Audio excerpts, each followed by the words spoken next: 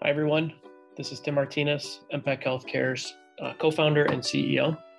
I'm happy to share with you all that I'll be conducting a weekly interview-style employee spotlight so that we can all get to know each other a little bit better and hear directly from the amazing people that make up this organization. I'm excited to do these interviews, and I hope you enjoy them. This week's spotlight is on Jennifer Buggeln, West Coast-based regional clinical manager for the mental health program and a licensed clinical social worker. Let's get to know Jennifer. Hi. Hey, how's it going? Good. How are you? I'm good. Well, thanks for jumping on.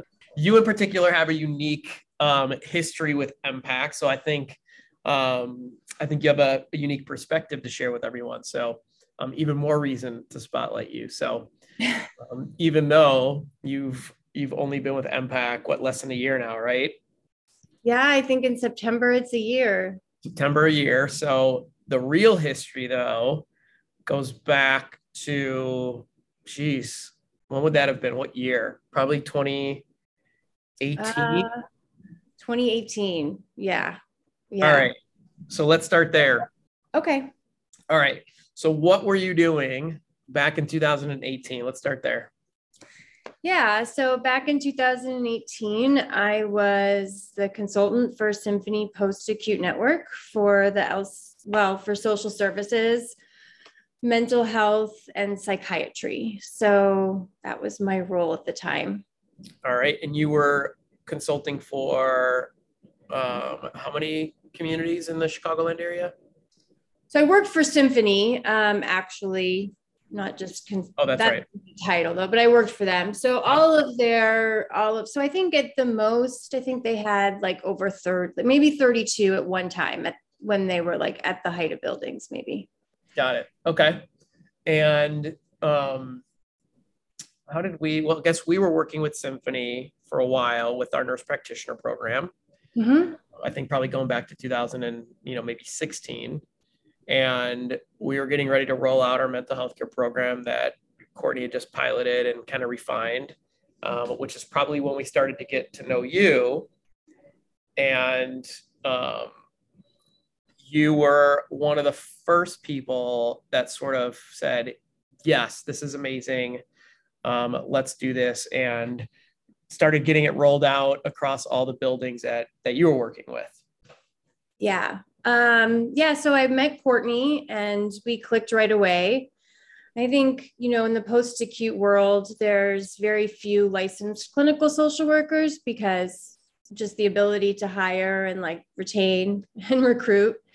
And so we really clicked on understanding mental health and how desperate these buildings were for more support for our residents, especially, the inner city residents who have a lot of substance abuse, a lot of serious mental illness that we just couldn't find really solid providers for, especially, in those low income communities.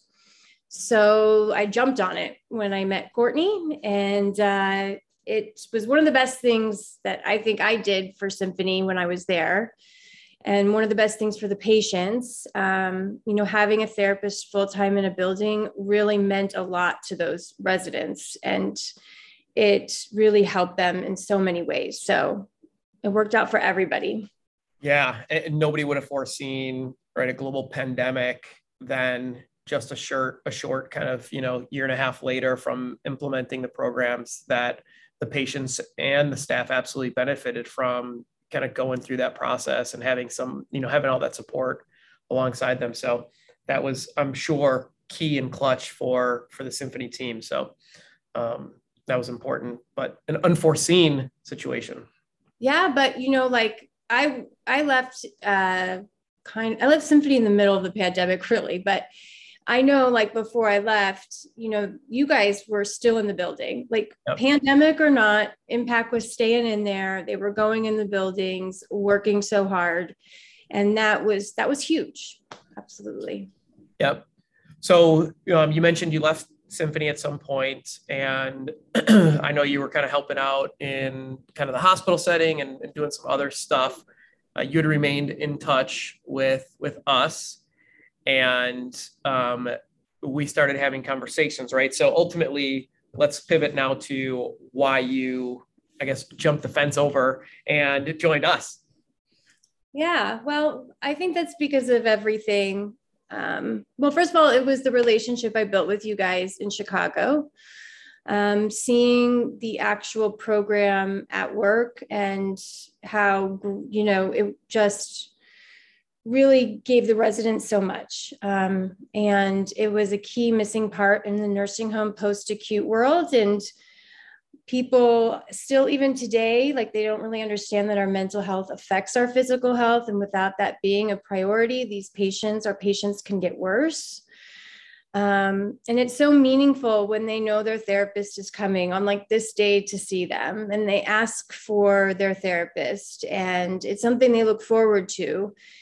So, I wanted to be a part of that. And I wanted to be a part of, providing these mental health services. And also I wanted to really grow the profession, the LCSW profession, and what we do and what we represent and how we really impact the medical setting as well. So I think both of those combined. And you guys are great to work with. So awesome. Well, you got to vet us out for a little while because we obviously worked alongside each other for several years before. That's true. All right. So since you've been here, is there, something that sticks out in your mind that's been kind of meaningful for you, whether it's been growing the profession or, expanding the program? You're now obviously out in California and helping us out there. So is there something that's been, meaningful for you that sticks out that you'd be willing to share?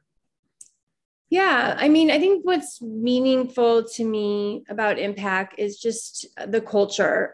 We say it all the time, but I think it's something to be stressed because coming from other cultures, and I'm not wanting to talk bad about anybody, but treating employees well has never been like the highest focus, I think. And I love that is Impact's motto, and that's something that we really stick by, and we really support our clinicians. We want to make them successful, be honest, be open, and we stick by that. I mean, we actually do that. You promote that and promotes that. I mean, that's the culture. So I think that has been that's been the best thing for me with Impact. Awesome. Well, I'm gonna point out, you don't even know this information yet, but I'm gonna point out a meaningful role that you played with us in a meeting recently. We got confirmation late last night that Rockport is moving forward with us and signing on with their first 25 buildings, eventually to fill all 80. So you participated in that meeting and helped explain to them the meaningfulness of our mental health care program. And so we got confirmation last night that that's happening. So that's awesome. I'm so excited. So yeah, California is booming. We are just gangbusters there right now. So another win in the win column. Yeah, that's great news. I think they're going to be a really good partner too, from just how the meeting went. So that's exciting. That's great. Yeah, totally agree. All right. So I know it's been less than a year. So however, I still ask this question, right? We know why you joined and what's happening, but what ultimately keeps you here? And I guess maybe let me preface this. The reason why I'd like to ask this question is because this space is so tough, right? You mentioned turnover earlier and retention. And in order for us to continue to push our mission forward, right, we need people, like-minded people who get in the boat, grab an oar and row and see it through thick and thin. And not every day is rosy and fantastic and full of great news. It ebbs and flows, and we take our lumps, right? And we get bad news. But why do you stick through, and like what keeps you here ultimately?